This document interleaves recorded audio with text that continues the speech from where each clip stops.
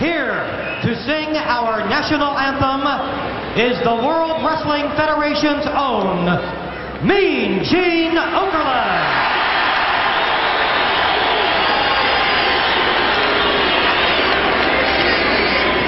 All right, ladies and gentlemen, I'm going to need a little help on this one, so if you would please join us with the Star Spangled Banner.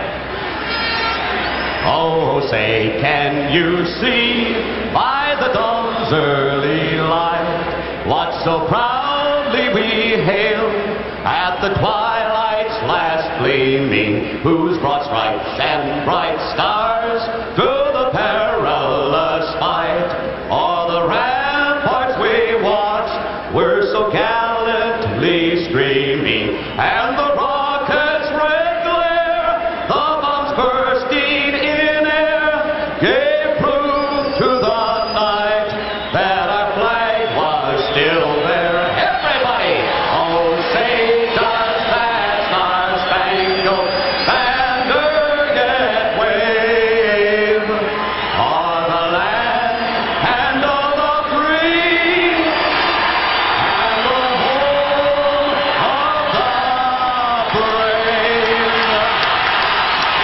TCL is a proud sponsor of the SKOR North Studios. TCL, America's fastest growing TV brand. It's SKOR North Live. It sure is on 1500 SKORNorth.com and the SKOR North app. Ramie, Mackloff, and a rotating cast of SKOR North personalities in the co-host chair. Weekdays, noon to 2 in the TCL broadcast studios. With me, not in person, but in spirit, is Phil Mackey. We're in different studios. We're quarantined just like the rest of you. Declan Goff is in his own studio over there in the producer's booth on the ones and twos. And we're starting something today, gentlemen, that we're calling Rewind Mania. Yes. Where we're going to give every WrestleMania, starting with WrestleMania 1, the Minnesota Sports Rewind treatment. If you've heard the podcast, and you're going to be hearing more of it with no live sports to talk about, it's where Mackie, Judd, and other characters in SKOR North and associated with SKOR North take historic moments in Minnesota sports and relive them with you. And we figured since we have no live sports to cover, and the three of us are or were at one time big wrestling fans, we might as well go back and watch all the WrestleManias and give them the rewind treatment. And Mackie, you told me last night on the Mackie and Judd with Ramie happy hour, this is actually, I am giving you the pinnacle of your career, and you're welcome, sir. You're welcome for that gift that I am now giving to you. Honestly, when you floated this idea a few days ago, when you and Declan approached me with this idea, I had to sit back and take a deep breath with a tear in my eye before I said anything back to you guys. Just that proud. It's the proudest I've been in my professional and maybe even my personal life to this point. That is coming up later on this hour. Did you, during that national anthem specifically, did you find yourself not looking forward to this segment suddenly as much as you were pre-national anthem with Mean Gene Okerlund? Because what the hell was that exactly? I got questions about this thing more pertinent than what the hell was that. But let's start there with that national anthem that we just heard. And by the way, radio stations across the country today playing the national anthem at noon to honor our first responders and people in the medical community who are out there and obviously stressed and overworked right now and really doing things that none of us want to be doing so that we can save lives and eventually get back to a regular life. And we thank them for that. But I will ask you guys again, what the hell was that we just heard from Mean Gene Okerlund to kick off WrestleMania 1 on March 31st, 1985 at Madison Square Garden? I need some clarification. Are we diving into WrestleMania Rewind right now, or are we still saving WrestleMania Rewind for later in the hour? No, let's get into it. Let's get right into it. We're just going to do it right now? Okay. Is there anything else you want to discuss first? Because once you play that national anthem, I don't know that I could just move on without addressing it. And if we're going to get into the national anthem, well, then let's just get into the rewind, gentlemen. Declan, do you have audio? Are we setting the scene here? I do have audio. Let's start with the Hulkster. Audio? You guys can't answer my question before we get into more audio of what the hell was that? All right, we'll answer Ramie's question. Here's my theory. Okay? So WrestleMania was set to be the biggest wrestling entertainment extravaganza in America to that point, 1985, right? Vince McMahon had bought up a bunch of territories. WWF had gone national a few years earlier. They had become the biggest wrestling conglomerate. And you know how, like, when you're putting together big projects or big things, could be work, could be personal for the first time. Yeah. There's always something you forget.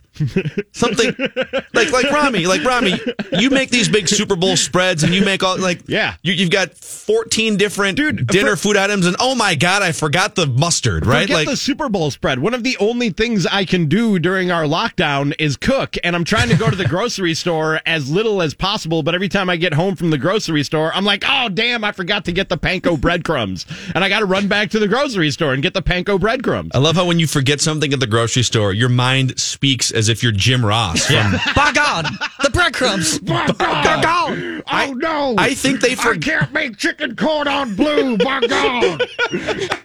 I think they legitimately forgot about the national anthem. So at WrestleMania 1, we got our main event. We've got our rock and roll connection, Cyndi Lauper. It's New York City. It's Madison Square Garden. We've got the venue. We need some celebrities. Okay, Muhammad Ali is going to be the special guest referee for the main event. Mr. T is going to be in the main event.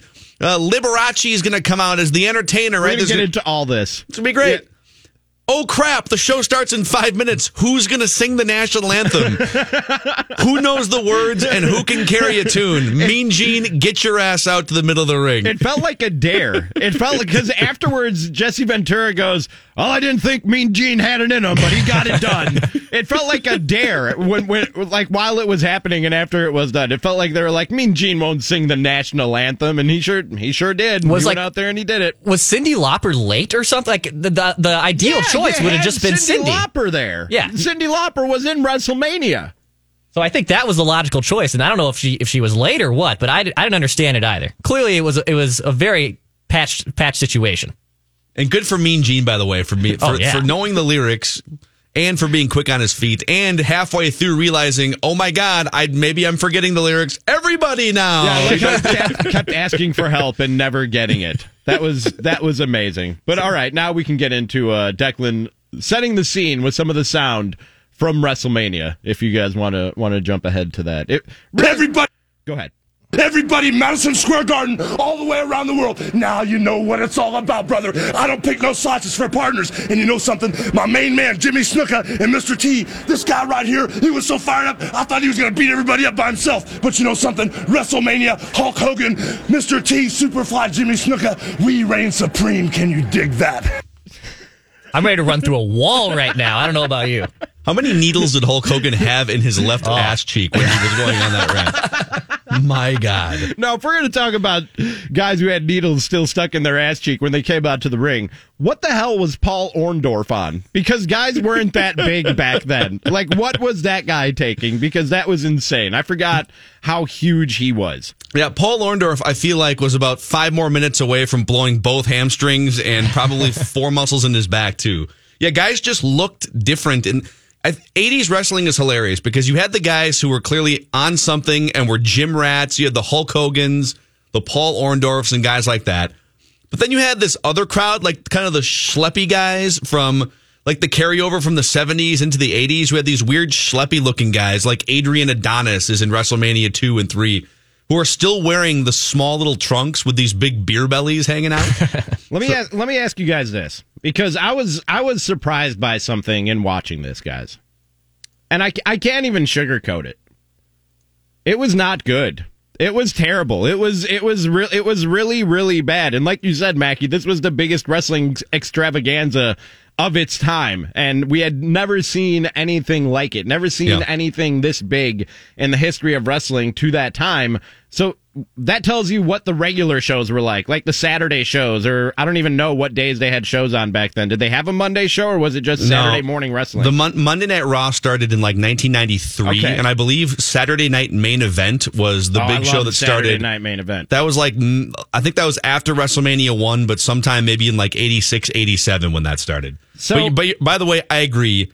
As much of a wrestling nerd as I am, and as much as I could recite almost every WrestleMania from front to back between 1 and 20, WrestleMania 1 is not good. Yeah, it wasn't really good. It's really not good. And what I've always said, because I don't watch wrestling anymore. I don't watch modern wrestling. I don't watch the current wrestling that's going on, whether it be WWE or NXT or AEW. I'm just not into it. And what I always tell people is that I'm not not one to say like I grew out of wrestling. It's childish, and I'm a grown up, and so I don't watch it anymore. There are a lot of people who will give you that line when they've stopped watching wrestling. First of all, I'm into plenty of childish things, and if I had time, I would be into more childish things. So it being childish doesn't stop me. But really, the reason that I stopped watching, I said it's just not as good as it used to be. Like the quality has dropped off, and it's not as good as it used to be. And I watched that yesterday, and I was like, oh my God, I've been wrong all this time. When I tell people that, I've been wrong all this time. It's been bad for a really, really long time.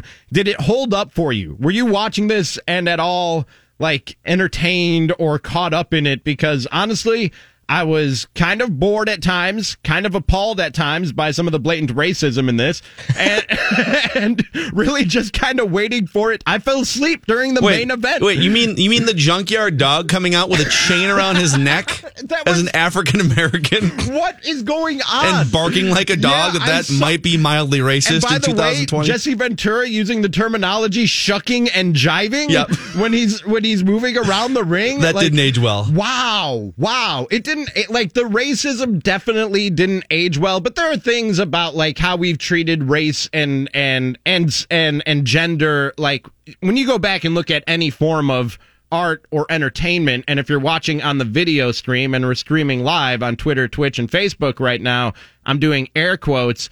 If you watch any art or entertainment from back in the day, like Declan, Derek Wetmore and me, we were watching Back to the Future for Derek Goes to the Movies every Friday here on SKOR North Live. And there are things in that make you cringe. But even like that aside, like let's say I can push that aside, the blatant racism in wrestling in the 1980s, like even if I push that aside, it's just bad and boring and kind of lame, guys. The trash talk is like as weak as it gets. Guys kept saying, I'm gonna beat him up, I'm gonna beat that guy up. Like I don't know, like I guess in 1985 you can say I'm gonna kick that guy's ass on national television. So like you were very limited in the type of trash that you could talk, but the trash talk was weak, the wrestling was weak, the production value was weak. Like it just doesn't hold up, and I'm wondering if I've been wrong all this time in saying wrestling used to be good and it's just not anymore. Well, wrestling in the mid 80s, you got to remember too, wrestling in the mid 80s, I'll give you a little wrestling history lesson here.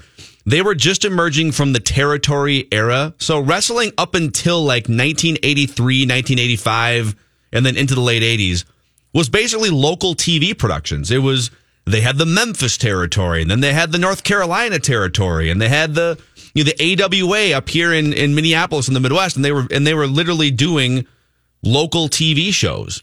And so you didn't have these national superstar talents and people on the microphones. I mean, you fast forward 1985, even just 10 or 15 years later, when wrestling was fully national, right? It's USA cable TV deal, TNT for WCW. And those guys are national entertainers. The Rock, Dwayne Johnson, Stone Cold Steve Austin. Like those guys aren't just from, bum bleep Iowa and getting on a local TV station and doing a local wrestling show in front of a couple thousand fans. Like they're filling stadiums. And so I think in the 80s, you had this weird intersection of wrestling was kind of emerging from this local, low production map. And now it's emerging into the national spotlight. But there were only like 2 or 3 guys, Roddy Piper and Hulk Hogan and maybe a couple others, that could really perform and entertain on the microphone on that level. And the rest were just like when they do these pre-recorded interviews or whatever, it's hilarious. They throw to Lord Alfred Hayes in the tunnel. Terrible. Yeah. And he is awful. He's standing there and he's going to throw it to pre-recorded interviews as like the wrestlers are passing by him to get to the ring. Oh, super awkward. So, I mean, I think the fact that they just got this thing on TV for 2.5 hours in front of a national audience of millions was the win. Is that what we're going to chalk this up to? That's what it was. This was like get it out the door, test. Get it on TV, and then here's a spoiler alert. WrestleMania 2 is actually worse. And WrestleMania 3, don't tell me that. WrestleMania 3 is where it really popped for the first time. That's a good one. Yes. Don't tell me WrestleMania 2 is worse. It's worse for multiple reasons. It was a train wreck. Like, how much time are we going to need to spend on WrestleMania 2 next week? We just cram that into the 45 segment and get it over with? Yes. Okay. Yes. All right. Okay. Yes, but you can see like the fact that they were looking for, all right, who are the biggest superstars in wrestling, and then who are the biggest superstars in pop culture and around the music industry, and put all of them on TV. you could see where they were thinking in the mid 80s, and you could see why Vince McMahon was ahead of the curve. So. What was the biggest difference from wrestling today that you guys noticed? Because for me, it was that most of the guys didn't even make entrances. Like, they were just already in the ring when the ring announcer, which, by the way, Howard Finkel was the ring announcer for WrestleMania 1. Yeah. Isn't he still a ring announcer today? Isn't he still a professional ring announcer today? The Fink has been out of I think the Fink was on a VH1 reality show at some point 5 years ago. But really? He's been out of the game for about 10 years. But it was weird to me that the wrestlers were already in the ring. Like today, now the entrance is such a big deal. The music and the pyrotechnics and the laser light show and everything. And the guy runs down and probably talks some trash or makes some sort of hand gesture on his way down. Most of these guys were just in the ring when they rang the bell and started the match. It was weird. I think the biggest difference is how easily fans were tricked into cheering for something in the mid-1980s versus now. I mean, now it literally, think about where our attention spans are. I find myself on the weekend, I've got something on TV, I'm constantly scrolling through multiple social media channels on my phone, and I'm thinking about something else, right? I've got 3 things going on in my mind. In 1985, they can send out the Iron Sheik and Nikolai Volkov for a tag team championship match, and those guys can just get out there with Iranian and Russian flags and get the crowd all riled up. And then the good guy tag team comes out, Mike Rotundo and Barry Windham. The whitest, most American tag team you could ever put together. With USA jackets, and the roof blows off Madison Square Garden. Windham had a USA handkerchief tied around his neck. That was America. And then Iron Sheik grabs the mic. He's like, Russia, number 1. Yes, USSR, number 1. America. It was the most caricature, Iranian death to America that you've ever seen. Cartoons don't do it as well as the WWE did it with Nikolai Volkov and the Iron Sheik. And in 1985, fans ate it up. I mean, Rocky 4 came out in 1985, and it was literally the same thing. It's big, bad Russian guy who does steroids, and American underdog, 5'9" Rocky Balboa, right? And that was and people ate that up in 1985. People were so mad that the Iron Sheik and Nikolai Volkov won. They were throwing beer bottles at them during the anthem. That was amazing. That's not still allowed, is it? In arenas today? No. Throwing stuff into the ring? No, they have plastic cups. The whole night, people were just throwing stuff at these wrestlers. Something else to note, when those people are throwing bottles at those wrestlers, and you don't see reactions like that anymore because everybody knows that wrestling is scripted and the outcomes are predetermined. In 1985, that wasn't widely known. That's the shocking thing. In 1985, now, I'm sure a lot of people were skeptical, but the people who bought tickets to sit inside Madison Square Garden in 1985, 75 to 80% of them did not know that wrestling was predetermined and legitimately thought that Mr. T and Roddy Piper were getting into a confrontation in the ring. And that Cyndi Lauper had gotten roped away from MTV to the WWF because of some confrontation in the women's wrestling ranks. That was a legitimate thought in 1985. Yeah, there were still people who didn't know. That was a thought that occurred to me during this. Looking out into the crowd, you could tell by the expressions on their faces. There were still people who didn't know that this was written and predetermined. This was all scripted. You could tell by the expressions and the reactions of people that they had no idea. They thought these were real fights that they were watching. And real Iranians and Russians who they hated. It was amazing. It is amazing, If you guys could throw a beer at one person involved in WrestleMania, who would you throw a beer at? Wow. WrestleMania 1. That doesn't have to be a wrestler. Anybody involved. While you were watching that last night, who was just getting on your nerves and you wanted to throw a beer at your TV? You know who it was? This might be an obscure answer, okay? You guys know who Bruno Sammartino is. He was the legendary 1970s champion, right? Biggest pop of the night. Yeah, because he was legendary for 10 years leading into Hulk Hogan. He basically passed the torch. Yeah, he was Hulk Hogan before Hulk Hogan. He got a bigger pop. I don't know if you guys would agree with me. I thought he got a bigger pop from the crowd than Hulk Hogan did. He did. Oh, yeah. When he first came out to the ring, and then when he jumped in to help his son, that place went nuts. Madison Square Garden erupted for Bruno Sammartino. Hulk Hogan's star didn't peak until 1987 WrestleMania 3. That's when Hulk Hogan's star reached its peak. Hulk Hogan was still, during WrestleMania 1, he was the face of the company, but he was still 2 years away from peak Hulk Hogan. the guy I would throw a beer bottle at, and I wouldn't want to like kill the guy, but just like rattle his cage a little bit, as Dale Earnhardt would say, all right, would be David Sammartino, Bruno's son. You can't show up. Your dad is a legend. You're at Madison Square Garden. It's WrestleMania 1, and you're involved in a match that's supposed to put you on the map because your dad is there and everyone's vouching for you, right? David Sammartino shows up like 35 pounds overweight and was completely exhausted 5 minutes into the match. Like, couldn't stand on his own 2 feet legitimately because he was so blown up and out of cardio shape.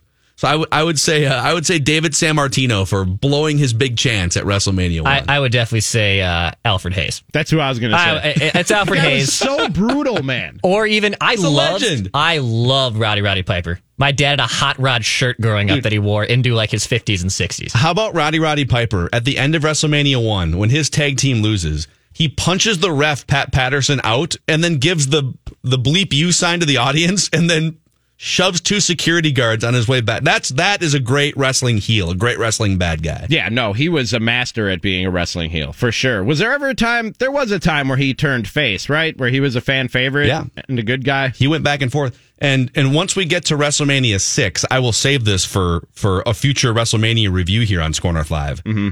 You want to talk about overt racism in the WWF back in the day?